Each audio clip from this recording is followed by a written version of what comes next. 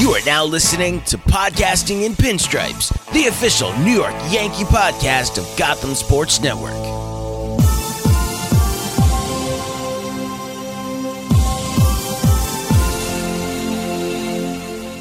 Welcome back to another episode of Podcasting in Pinstripes, the official New York Yankees podcast on the Gotham Sports Network. As always, you got Sam and Steve here to recap another week of Yankees baseball. Sam, we are entering the final stretch of the season, and the Yankees are in the thick of it. How are you feeling, bud? Doing well, Steve. This is quite unlike a race I've ever seen in recent memory. You have three teams, the American League East, all three at least 18 games over 500, and one of them is going to miss the playoffs. It's just crazy right now. And the last time we left you was after the second game of the Orioles series. The Yanks lose a brutal one that Thursday, that 5 o'clock game, and then return home. What really needed to be a 5-1 homestand, in my view. The Yankees get 4-2 on the homestand, and they are in playoff position. They're tied with the Toronto Blue Jays. The Blue Jays have one game in hand. It's going to be a photo finish, and I absolutely can't wait for it. Now, the big boy stuff starts. 3 at Boston, 3 at Toronto, 3 against the Rays. It's time to buckle up. These next 9 games are playoff games for the Yankees. Absolutely. Every game is a playoff game. Michael Kay kind of ended the broadcast tonight saying, if the Yankees win every game, they will host a wild card playoff game. That's the fact. That's all the Yankees need to think about. Is, even though it may be unrealistic, given looking at that schedule, the Yankees need to just take care of business themselves. They don't have to worry about any other team out there. If the Yankees win every single game, they will be the AL wildcard home team. But as you said, the schedule coming up is brutal, and we know, Sam, that's not happening. But the Yankees, like you said, lost 2 of 3 to the Indians, lost 2 games that were blowouts too. That absolutely can't happen. Lifeless for 48 hours there.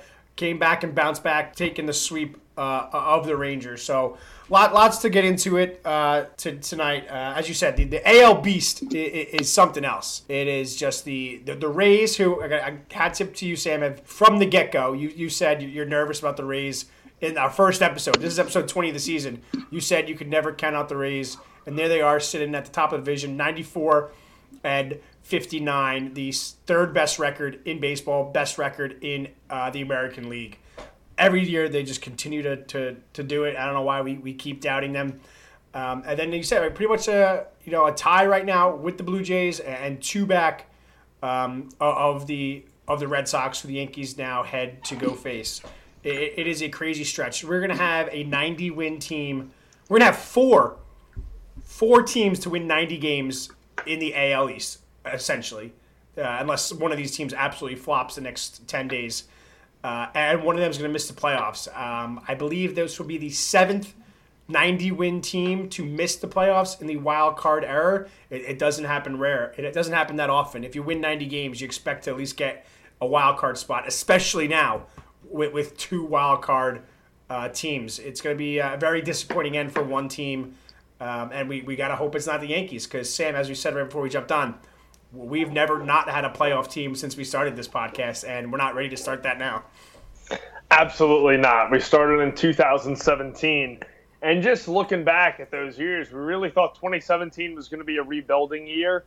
The Yankees had sold at the previous deadline, but perhaps that might have been the best team they have ever had. I think win-wise, the 2018 and 2019 teams had more, but 2017 was quite a fun year. That was their title year. We look back at at the time we're like, this is just the beginning, but as things go, this has become that was the title year for the Yankees to go out and grab it, and now they're punching at straws here just to make the playoffs in 2021.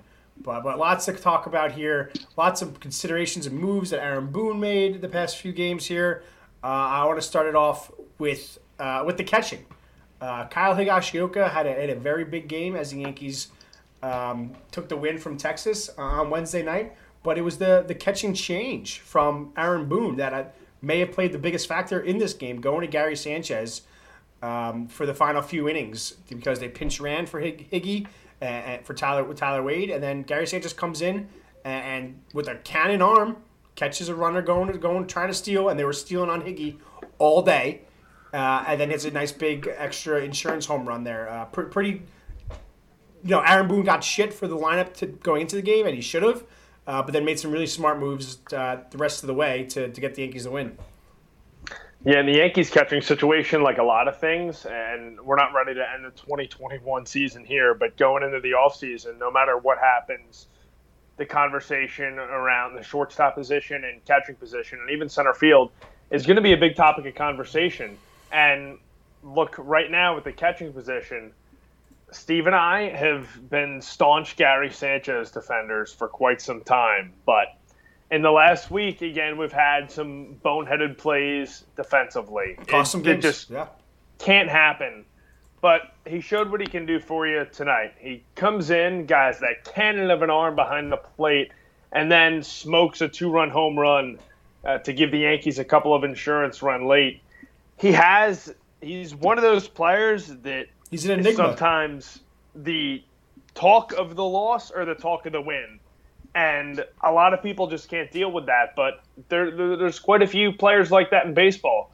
You think about Javi Baez with the Mets. You even think about Giancarlo Stanton. I've mentioned that about him a few times. How there's times where he looks lost at the plate, and other times where you can't get the guy out, and he's launching 450-foot homers left and right. But Sanchez coming in and then providing those extra 2 insurance runs and a great defensive play was really, really big. And what they do with the catching down the stretch is going to be something to keep an eye on. Gary Sanchez got some experience with Cole this year. He caught Cole against the Cleveland Indians on Sunday. He caught him against the Baltimore Orioles. So Friday, Garrett Cole's going against the Red Sox to open the series. What's the situation going to be like there, you wonder? It's likely going to be Higgy behind the plate.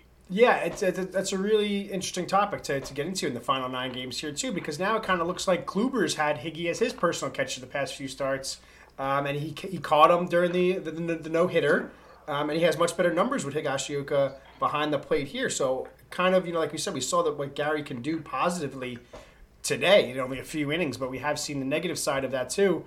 It's going to be interesting to see maybe the Yankees kind of play it like they did today. If Garrett Cole's pitching a big game here, I think it's going to be Higashioka behind the plate. And then what happens if it's Kluber that comes up next in line in a huge game, which obviously that's how it's looking. Then you go Higgy back-to-back, or, Montgomery's got better numbers with Higgy behind the plate, too. This next little stretch here is going to be very interesting to see what the Yankees do at the catching spot. Do they go with the 3-headed monster outfield and maybe have Sanchez be a DH for a game? Because you can't lose a playoff spot here on a wild pitch or a pass ball. That would be, that's if you're looking for how the Yankees are going to miss the playoffs, that's probably got to be one of the top vote getters right there. So it seemed like Higgy was getting a little more time the past week. But I'm very interested to see what happens the next 3 or 4 games here with who's behind the plate. Yeah, it's going to be really, really interesting to pay attention to. And you mentioned the Yankees missing the playoffs on a wild pitch or pass ball. Couldn't you also see the vice versa of them making the playoffs on a wild pitch? Because the wild pitch has been our friend so many times this year. It was our great friend returned tonight as well. To make it 3-3, we got our old friend, the wild pitch, scoring Aaron Judge. But the catcher situation is going to be very interesting. It was even during last year's, quote, postseason, if you may. Kyle Higashioka caught Garrett Cole during the postseason. But now we have Higashioka, like you said. Kluber has better numbers with him. Montgomery has better numbers with him. So what are we going to do? And you also mentioned the other side of things. How the Rangers are running left and right on Higashioka. Teams run on him. Easily. And that doesn't happen with Sanchez. But like you said, not a lot of people can even fathom the thought of the Yankees not making it on a wild pitch or pass ball. I'm not going to lie. It keeps me up at night. It would be an automatic that Gary Sanchez played his final game in pinstripes if that happens type situation here. I think the Yankees still are pretty, I wouldn't say high on Gary, but I think he's still right now is in the plans for them for the future here. If you want to talk, 2 seconds moving on, Jim Bowden of The Athletic wrote that he thinks that this is it for Gary no matter what. He thinks what I've said all year long is that Boone and Cashman are going nowhere, but he would like to see them move on from Gary Sanchez. So it would be a somber end to Gary's career if his Yankee career at least, because we've seen what he could do with the bat. I mean, he's got 23 home runs on this year. He's missed some time, and he kind of got benched in the beginning of that year. But he's essentially proven what we've seen is if he's an everyday catcher, he hits 30 home runs, and that's not too common here in baseball. Yeah, Salvador Perez is breaking all records left and right, but you got a catcher that hits 30 home runs in baseball. That's a huge advantage compared to most of the other teams in the league. But that comes with the give and take of him on a defensive side of things. So it'd be a big week for everybody. Obviously in the Yankee organization here, but Gary Sanchez has got to be top on that list here because I don't think this is how missing the playoffs is not how Gary wants to end a once very promising career. Absolutely not. And when you look at the DH situation, the Yankees are struggling to get Luke Voit at bats when they have Rizzo at first base. Aaron Judge has been the DH a couple of times in the last week. So Gary Sanchez is not getting any DH at bats. It's going to be out of the lineup or he's going to be catching. So that's something to keep an eye on. And going elsewhere in the infield, Gleyber Torres has been moved off of shortstop for what seems like the remainder of the season, forever. And Gio Urshela's out there. It's a huge week for Gleyber Torres coming up. Like I said before, these 9 games are playoff games for the Yankees. You add Gleyber Torres to that Sanchez list. It's no secret that there's many shortstops that are free agents out there this offseason. You have Trevor Story, Corey Seager, Carlos Correa, Javier Baez. You have a lot of shortstops. And, you signed DJ LeMahieu, 6 years, $90 million to play second base. And now you have Torres there right now when you thought he was going to be your shortstop of the future. So big week for Gleyber Torres, too, going forward when we're talking about guys who are going to be in the spotlight. And he redeems himself tonight after an awful 4-pitch strikeout. He hits that go-ahead double down the right field line that scores Joey Gallo. So when we're talking about guys who we're watching in the next week, Gleyber Torres, Gary Sanchez in terms of their roles next year. And then to go a little bit off topic, I throw Garrett Cole in there to see if he can bounce back on Friday against the Red Sox after a rough start against the Indians. Yeah, for sure. We'll get to Cole in a second here, but I wanted to stick with the lineup of someone that we're watching. And for me, it's DJ LeMahieu. Stick with the infield here. It's just someone else that had to move out of position because of this Gary Sanchez decision. He hasn't looked good, Sam. He hasn't looked too good at all. I think he had some pretty bad at-bats today. Had a chance to get the Yankees to lead several times with a sac fly. He looked horrible on that strikeout after Tyler Wade stole 2 bases. And then the play where Higgy got thrown out at the plate, it was, a fly ball that was 10 feet too short. That got Higgy thrown out there. So for the Yankees already locked into him. So forget about guys like Gary and Gleyber that might be playing for their pinstripe future. DJ's here, and he hasn't really done what we needed him to do. The Yankees didn't sign a 260 hitter. They signed someone that won the batting title, and they signed someone that comes in with the clutch hits, throughout the game. And it really hasn't been that case for him. And he's batting leadoff, and it doesn't look like that's changing for the next 9 games here. So he's going to be our leadoff hitter as the Yankees push for a playoff spot here. And if there's ever a time for the DJ of old to show up, it's right now. Yeah, he's got a 7.40 OPS in the month of September. Since August 31st. It's just not been pretty for LeMahieu. It's just he's not hitting for power. We thought.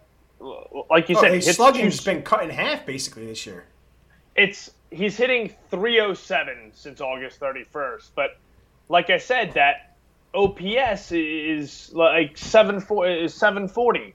I mean, he's just not hitting for power. I mean, 300 is great, but when you're just hitting singles as a leadoff hitter, it does not do much. So Yeah, being a 300 hitter is great, but this is the day and age in baseball. You got to elevate the ball. You have to make things happen for your team.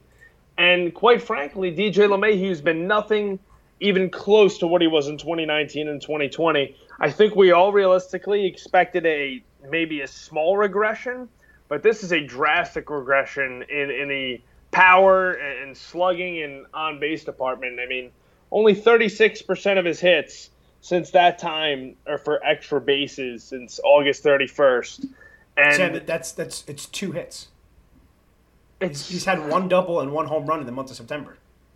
It's tough to watch. I mean, he's not elevating the ball. He hits into a lot of double plays, just like a lot of the Yankees do. He's having trouble elevating the baseball. This isn't just the little concern I had going into the year where it was the ball changing a little bit. It's going to steal a few home runs away from him. This is completely different. This isn't an issue with the MLB baseball itself. He's just kind of taking a big step back, and that's a concern when you sign someone to a 6-year contract. And that's just the offensive side of things. On the defensive side of things, look, they said he's been nursing a little injury for a while, but now he's a full-time third baseman and needs to let loose on that arm. There was a pop-up today that ended up being an RBI, but he looked completely lost. He looked so lost on that one. I mean, look, it's a tough play. I'm not going to bash him just for that.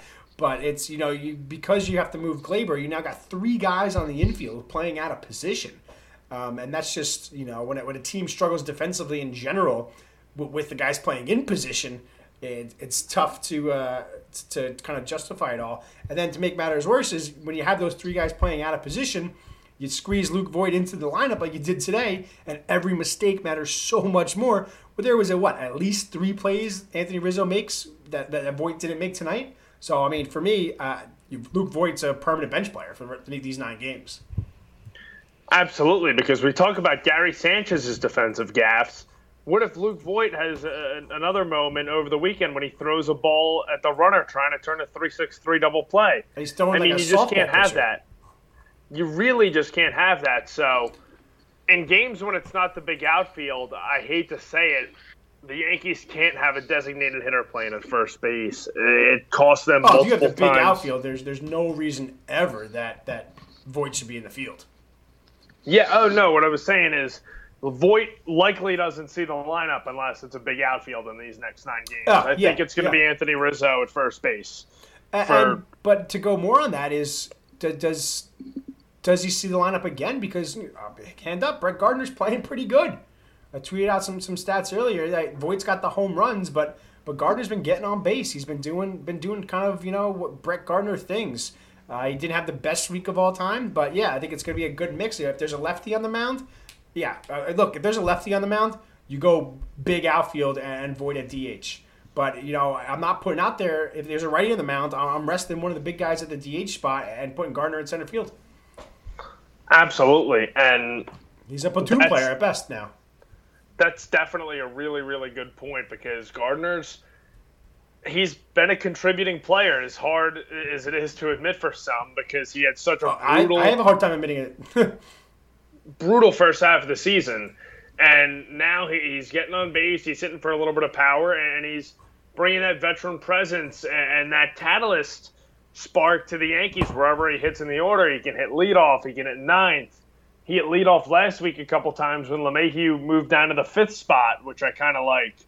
So he's not looking like the Gardner of old with all of his power, but he's looked very, very serviceable. And for being in his upper 30s, he's still playing some really good defense out in center field. I mean, patrolling that center field. He's got a noodle arm, but there's nothing we can do about that. He's got a Sam, I would trust you making a throw, I think, over Brett Gardner right now in his career.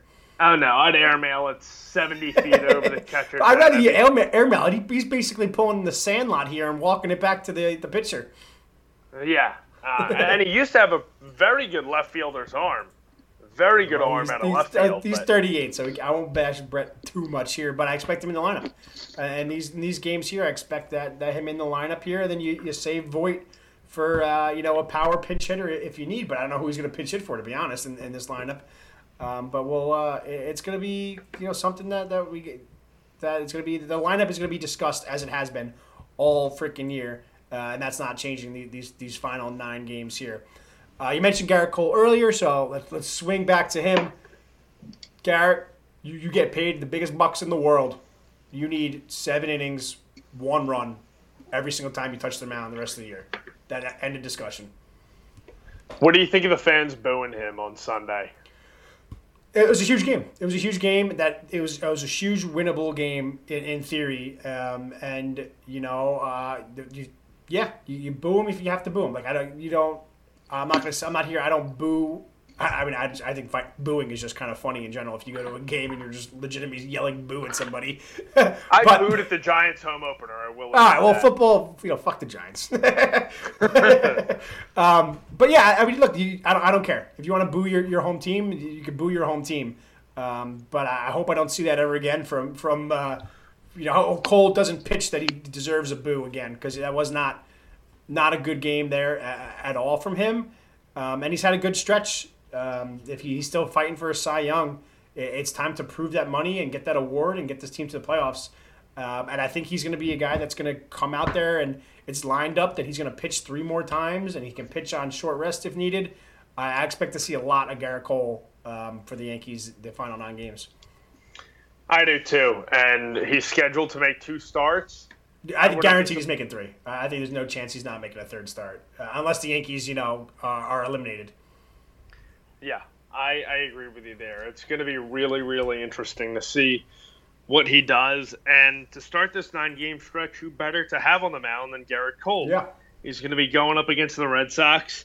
However, it's in a park where he's struggled in. He's struggled in both of his Fenway starts this year, which I'm a little bit concerned about. The Yankees are seeing Nathan Eovaldi, who has seemingly owned them since he went to the Red Sox in that 2018 trade deadline deal from the Rays. But the Yankees have their work cut out for him. It's 3 against the Red Sox, 3 at the Blue Jays, and then 3 at home against the Rays. And the Red Sox and Blue Jays are playing really well. That's a really good matchup. Like you mentioned Eovaldi and everything, but to me, Eovaldi's one of the guys that hasn't gotten really any Cy Young contention here, as kind of the odds are flipping all around left and right. Robbie Ray is the favorite going into this stretch here, followed by Garrett Cole, Lance Lynn, and Eovaldi's all the way down on that list here, but he's put together a good season. And this is a battle of heavyweights to start on Friday. The Yankees take that one. I think the remainder of the kind of rotation here sets up nicely versus Boston. But if you lose that first one with Cole on the mound, I think that the nerves kind of kick in, and that could be the end of the Yankees season by Sunday. This is a mega game for Garrett Cole. Yeah, it's by far the most important and high-stakes one of his Yankees career. Forget Game 5 in those Mickey Mouse playoffs against the Rays. This is going to be the one where everything is on the line here. Everything is on the line. And he really needs to give the Yankees a good start in this 9-game stretch that includes every team every team around them in the division. Unfortunately for them, or maybe even fortunately, there's no more games against the Orioles, because the Orioles seem to play like a 95-win team against the Yankees. But like you said, it is so important, and I have to wonder if that hamstring is still bothering him, because he had a bit of a rough first inning against the Orioles. Yeah, his command was a little... His fastball command was off. We talked about it last week, and he only went 5 innings in that game. And you fast forward to Sunday against the Indians, and he was downright terrible, giving up 2-run singles, base runners, 10 left hits, and right. 10 hits for Garrett Cole, is the most he's given up, obviously, all year here. But that something's off if Garrett Cole's giving up 10 hits. I don't care who he's facing. I agree. And, yeah, in this case, it was the Indians. Franmil Reyes was a one-man wrecking crew that series. I mean, credit to him. He is an awesome designated hitter. But Garrett Cole roughed up in a big way. That just can't happen on Friday. And we saw it happen in that first start at Fenway when Rafael Devers took him 6,000 feet to right field. I think we saw Cole struggle, like I said, against the Red Sox in that one first inning. We saw him struggle in the first inning again in his last 2 starts since the hamstring injury. In the Orioles game, he's not warming up as well. Yeah, I know he didn't let up a run against the Orioles in the first inning, but he loaded the bases, and then against the Indians, he gives up 2 in the first inning. So a good first inning Friday night is what I'm going to be watching for out of Garrett Cole. I think that is vitally important for him and the Yankees. It is, yeah. I think, with the day off on, today for Thursday, the bullpen will be rested, and if Cole can go with a typical Cole, what we paid for a game, bullpen's going to be very well rested for the Saturday, Sunday with Montgomery and Cortez. But the Yankees got some more reinforcements in that bullpen. Sam, we saw Luis Severino pitch in a Major League Baseball game. It has been a long time since we can say those words. His fastball wasn't, as electric as it has been, but that should be the case because he hasn't pitched in 2 years. But overall, his stuff looked pretty good. That is a nice weapon for the Yankees to have down this stretch here. If he can get, that 1 to 3 inning range here, maybe get Cortez go 4 innings and Severino 2. That's a huge plus for the Yankees bullpen. In addition to that, Domingo Germán activated off the IL as well, too. Kind of in that same spot here. You got 2 guys with strikeout stuff that can just let it go. It is a nice addition that the Yankees have, these final games, too. And then the third person, Michael King's, looked unbelievable. So you now have 3 guys that weren't here 2 weeks ago that can go in and kind of but can kind of dominate 2 or 3 innings for the Yankees. It's going to be very interesting to see how Boone uses these 3 guys. I think Michael King is my biggest surprise, honestly. I mean, earlier in the year when he was up back against the Mets, I remember that game. He threw 4 really good innings, let up no runs, but he had some games earlier in the year when he was up. I remember that one Angels game. He got roughed up against the Royals. Toronto, Minnesota, he couldn't control the ball. I mean, 2, 3 walks in all of these games. I remember he had trouble putting guys on. Yeah. And in his last 4 appearances with the Yankees, he only has one walk, and his innings total during that time is 9 1/3 innings. So that's the most. With 10 strikeouts. With 10 strikeouts, I think 8 of them are looking, and I don't know what he's doing, but I don't know if he's got to be hiding the ball well too, because a lot of these looking strikeouts, it seems like the ball is just kind of right there waiting for the hitter to take a swing at it, and they're not even considering the pitch. So it's very interesting to see how he's got to be a little more deceptive than meets the eye here on these pitches. But like you said, since he's coming back, it was a freak injury. Hasn't been talked about much. I know the broadcast mentioned it a little bit, but he dropped a weight on his hand and kind of caused some damage there too. But a very freak injury. But in September, this guy's been amazing. And if you think about the times that he missed, if we had this guy all of July and August, we might not be having this type of conversation. The Yankees fighting for on the outside looking in for a playoff spot here. This is a guy that could have come in and really helped the Yankees in those pivotal games where it seemed like once a week we were blowing it with the bullpen. Yeah, you're absolutely right, and I think that finale against the Astros comes to mind when the Yankees. There's too many that come to mind, Sam. Oh my gosh, you're absolutely right. But you're right. Like I said, this guy throwing strikes was his main problem, and in his 4 appearances since coming back, he's looked really, really good in that department. So. And he's going to be even more important, as well as some other guys, without Jonathan Loáisiga. I know Loáisiga's been throwing and then throwing off the mound, and in game situations is a totally different aspect than, just throwing off flat ground. So I'm not sure if we'll see Loáisiga back for any of these 9 games or the postseason should the Yankees qualify.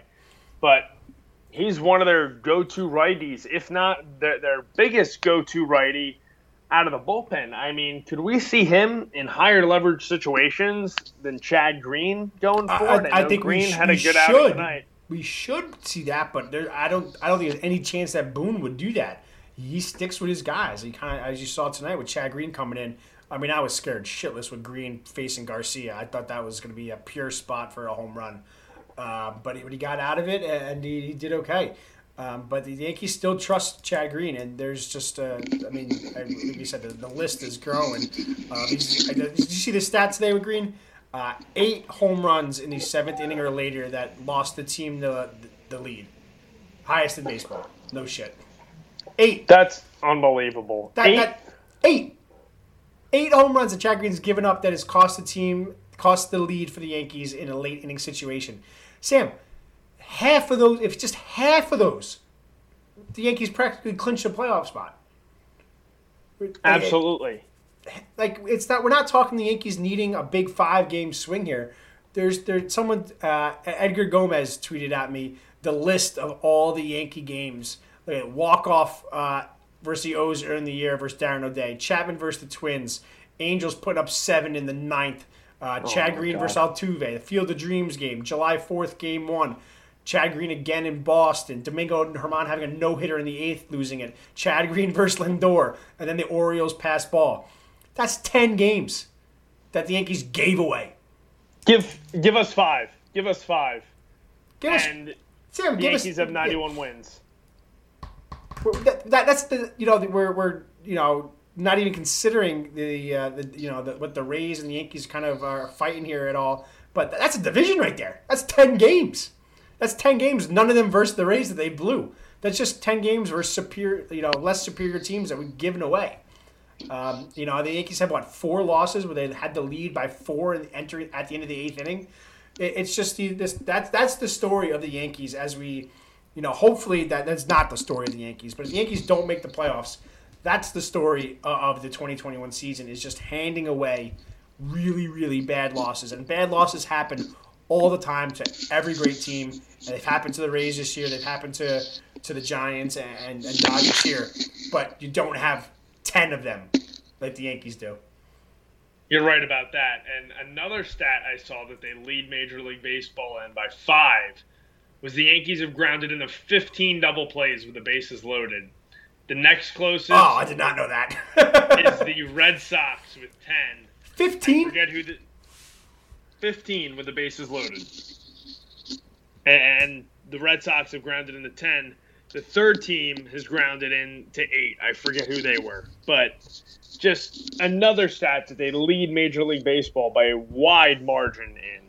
And it's just killers. The story of this Yankee season, unfortunately, has been double plays and late game bullpen collapses. And it's just been tough to watch at points, but they have everything in front of them right now. And with a half-game lead for the second wild card spot, it's there for the taking. Don't get me wrong. It's going to be very difficult because Fenway and the Rogers Center, where the Yankees have not been in 2 years, are difficult places to play. I forgot that we're going back to Toronto. Oh, man, that place is going to be wild. Don't you wish we were still in Buffalo? Yeah. Could we? It's getting cold in Buffalo. Can we send these games back down to Tampa? And I wonder how many Yankee fans are going to be able to make it up there. I bet a lot come from Buffalo and upstate New York into Toronto. No, that's going to be stacked with Blue Jay fans. The only thing people are going to have there is just people who are permanent Canadian residents, I think, there. And that's a big kind of change because the Yankees do travel well. So now you're going into these very hostile environments of Boston and Toronto. And look, and to be honest, these games versus Texas, they were not packed stadiums, Yankee Stadium. So fans aren't even coming to the Bronx. So I don't think we're going to see too much of a visiting crowd for the Yankees these final 6 games. The weekends, the Bronx is packed. I mean, they had good crowd. They had really good crowds. The weekend, yeah, they did. But I understand it's a Monday, Tuesday, Wednesday here. But it's not that expensive to get to Yankee Stadium, and 20,000 I think was one of the game on Tuesday here. That's not what you expect from September baseball in the Bronx, and it just kind of shows that a lot of these fans are fed up with how this season's gone, despite the fact that they are still fighting for a playoff team. I think you look on Twitter and stuff, you talk about, oh my God, how great the Boston has been in some parts of the year, how great the Toronto is playing and stuff, and understand that their expectations coming into the year were much different than the Yankees, but they have the same records as these guys here. You look online here and you think the Yankees have the same record as the Orioles. Look, that's what you get when you have 100 win expectations and you're fighting for 90 wins here with the chance of missing the playoffs. people are going to be pissed off. But there's still a lot of baseball to be played, and the Yankees, like I said, to open this, have a chance to control their own destiny and make the playoffs. So it's gonna be something, as you said. This is exactly what baseball wants to get their ratings up here too. You mentioned that. You mentioned getting the ratings up. If you want to go to the National League side for just a minute, there's a big debate on expanding the playoffs or what to do. I mean, the Dodgers or Giants are going to be playing a wild card game against the St. Louis Cardinals with a 14, 15, or 16 game lead on them. But the Cardinals have won 11 straight. Oh, yeah. They've been on absolute fire. But that's going to cause a big debate if the Cardinals beat one of those teams. Yeah, for sure. And I think I was reading, too, on that, like, the typical average, like, length between, like, a division winner and the wild card kind of guys have been, 4 or 5 games here. You don't really see these types of 13, 14 things. So I think this is kind of a rarity versus the norm. I don't really see this doesn't really happen often. But the National League's fun. It's fun. It's going to be devastating if the Giants win 100 games and then get that wild card game. Because honestly, if that's the case, if it's Giants Cardinals, I'm taking Cardinals, and it'd be a huge disappointment for a team like the Giants. That's literally I picked to be one of the worst teams in all of baseball. I thought they had a better chance of losing 100 than winning 100. And for them to have to play in a one-game playoff would be crushing. Yeah, and I've been a proponent of changing the wild card format. I honestly prefer going back to one rather than doing this game, if we're being honest. Because you remember 2017, the Yankees had to play a Minnesota Twins team who they were 5 games better than and had 5-1 on the head-to-head. Yep. And they had to play him. The season came down to 3 hours, and thank God Didi Gregorius hit that 3-run homer in the first inning. But things would have been really, really bad.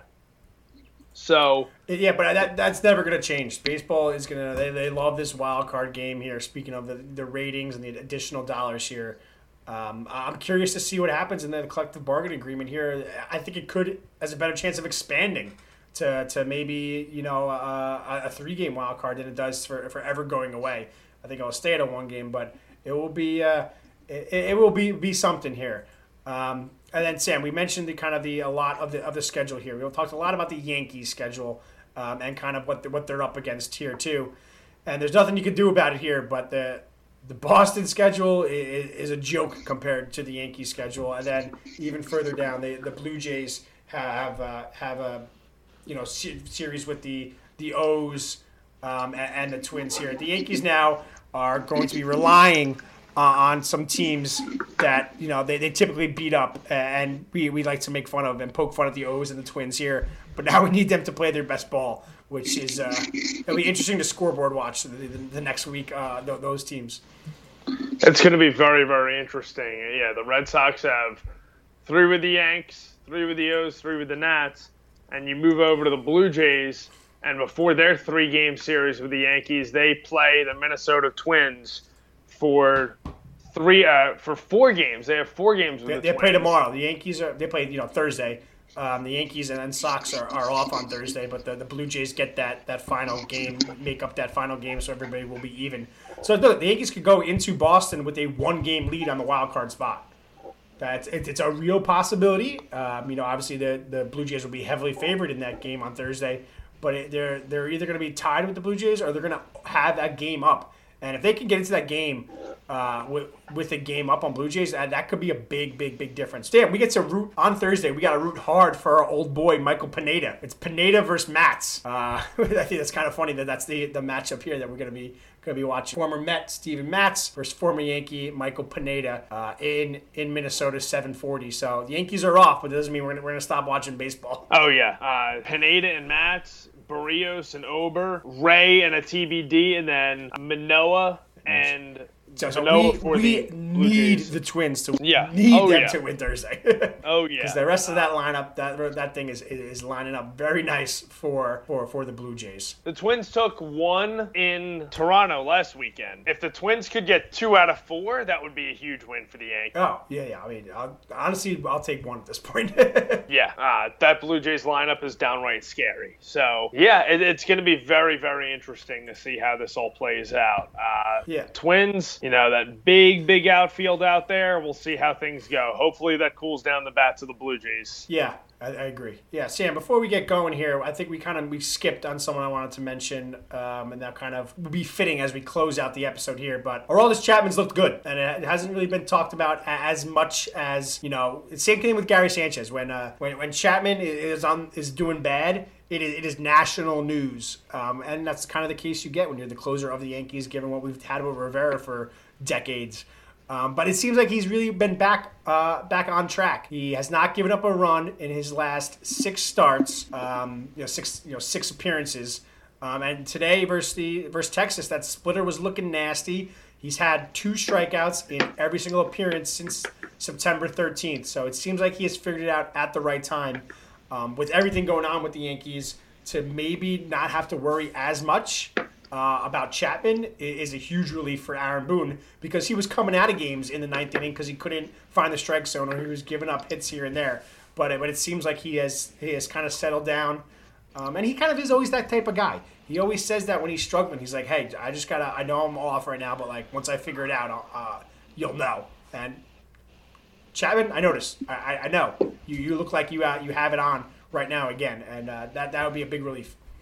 He has 11 strikeouts and 1 walk in his last 6 appearances.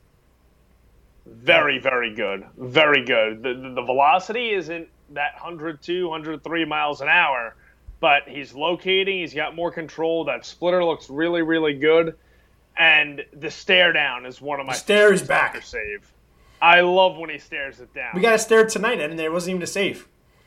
Yeah, I just love watching him pitch when he's on. So, yeah, I hope he keeps it going. He's one of the most valuable Yankees out there. And with Chad Green giving up homers galore, and with Loaiska out, the Yankees really need him. And they've gotten him during crunch time. He struggled earlier in the year, and then he regained his form. And then he goes through this every year. This is the 3rd time he's been pulled from the Yankees from the closer role for like a week or 2, then came back and was on fire. What was that, in 2019? 17 too. So yes, it's not completely rare, but he does find it, and it'll be interesting to see if he can keep that up here, because when it's on, it's unhittable, but when it's off, the strike zone is hard to find, and then he gets reliant, because it's the fastball is the issue. When he's not locating the fastball, then he's reliant and starts shaking off the fastball, and then waiting for this splitter and his other breaking ball here, and he leaves that for a meatball sometimes, and he's got burned on it. So it's going to be all come down to that fastball for Chapman here. But like you said, 11 strikeouts his last 6 appearances. It is fun. He buried a couple pitches today that looked like strikes. When he's on, I have no idea why you bring him back to the plate. You just got to pray for a walk. Yeah, he's absolutely electric to watch, and we're talking about Yankees who are going to be make or break over these next 9 games. He's one of the most important Yankees out there. And if the Yankees blow a save with him on the mound or with someone else during this stretch, it's going to be really, really rough. So Chapman's also one of those guys like Cole who have struggled in Fenway. So yeah. Need a-game Chapman in Fenway. Need the Chapman we saw tonight in the last several games. Yeah, for sure. All right, we already talked that it was Cole Eovaldi, Cortez, Pivetta, Montgomery, Rodriguez, and then off to Toronto we go for the first time in 2 years. Kluber, Matz, Cole, Barrios. That's another big matchup for Cole. And then Cortez, Ray. It's a hefty, lineup that the Yankees are facing from an opposition rotation standpoint of it here. Sam, I know we need the sweep here, but let's play realistic for a second here. What are the Yankees doing these final 6 games? I'm sorry, these 6 games before they return back home for Tampa. Oh, Steve. Actually, I'd say I want to talk a little bit about Tampa too, because I'm actually traveling a lot next week too. Just in case we don't record, I want to get something here. So give me just a kind of breakdown of these next 9 games and these matchups that we have here. What do the Yankees need to make the playoffs? What do you think they're actually going to get? And, are we recording a funeral episode for the Yankees season, or are we getting ready for a wild card episode? They need 6-3. I'm going to lean 7-2. I think they need 7-2. Yeah. Okay. But yeah. We'll settle on 7-2. But it's going to be important. Is it actually? I guess the next question: is it important where these losses come from? Let's say it's 6-3. Is it one loss to each of these teams, or where's their bugaboo? Where's that hiccup? Winning all 3 of these series. I don't know. I don't know if the Yankees can do it. And it's 7 wins is a lot. But I think they need it. You need 7 wins. They do. Realistically, I think they go 4-5. Oh, fuck you, Sam. I'm sorry. They didn't impress me against the Rangers. They did not impress me. I mean, let's be honest, Sam. They haven't impressed us in almost a month. In almost a month. Yeah. Yeah. So even the sweep versus Rangers wasn't great, and you took 2 of 3 from Baltimore, but that really needed to be a sweep. You lost a series to the Mets, and obviously got swept by Toronto. Lost 2 or 3 to Baltimore before that. So I think they go 4-5. 4-5. So it gets them at 90 and 72. 90-win team misses the 90. They missed the playoffs with that, obviously. I know. I hate to be this guy. But there's nothing in the last month that has made me think that they're going to win. That they're primed for this. I hope I'm proven wrong. I hope to God I'm proven wrong. Yeah, that takes the wind out of my sails. But it's hard to argue against that. I'm obviously going to say that it's not going to happen, and the Yankees will make the playoffs. But I'm gonna go a little bit here. I think it comes down to game 162, and I think the Yankees end up in a tie with the Blue Jays, and we have to have a game 163.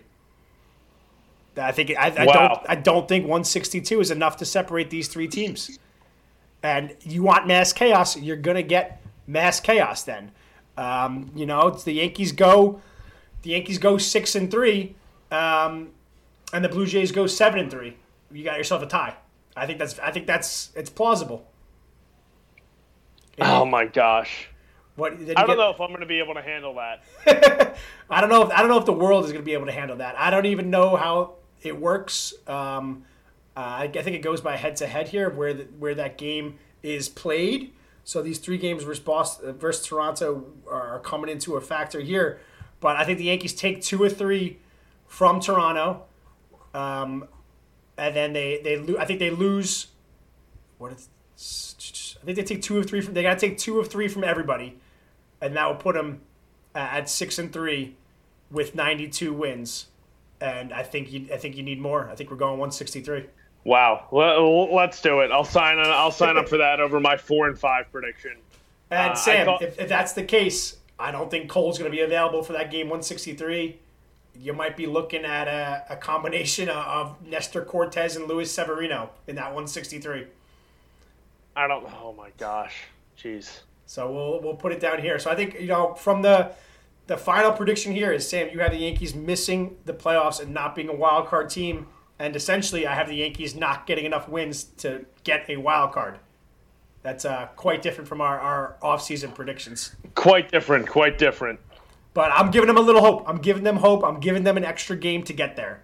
So we'll have to see how it unfolds here. But we got. Just think about that scenario too. If they have to play 163 plus the wild card game, and if they somehow win both of those games, they're going to be calling me to the playoff roster. That's why I'm kind of stuttering here of playing it out.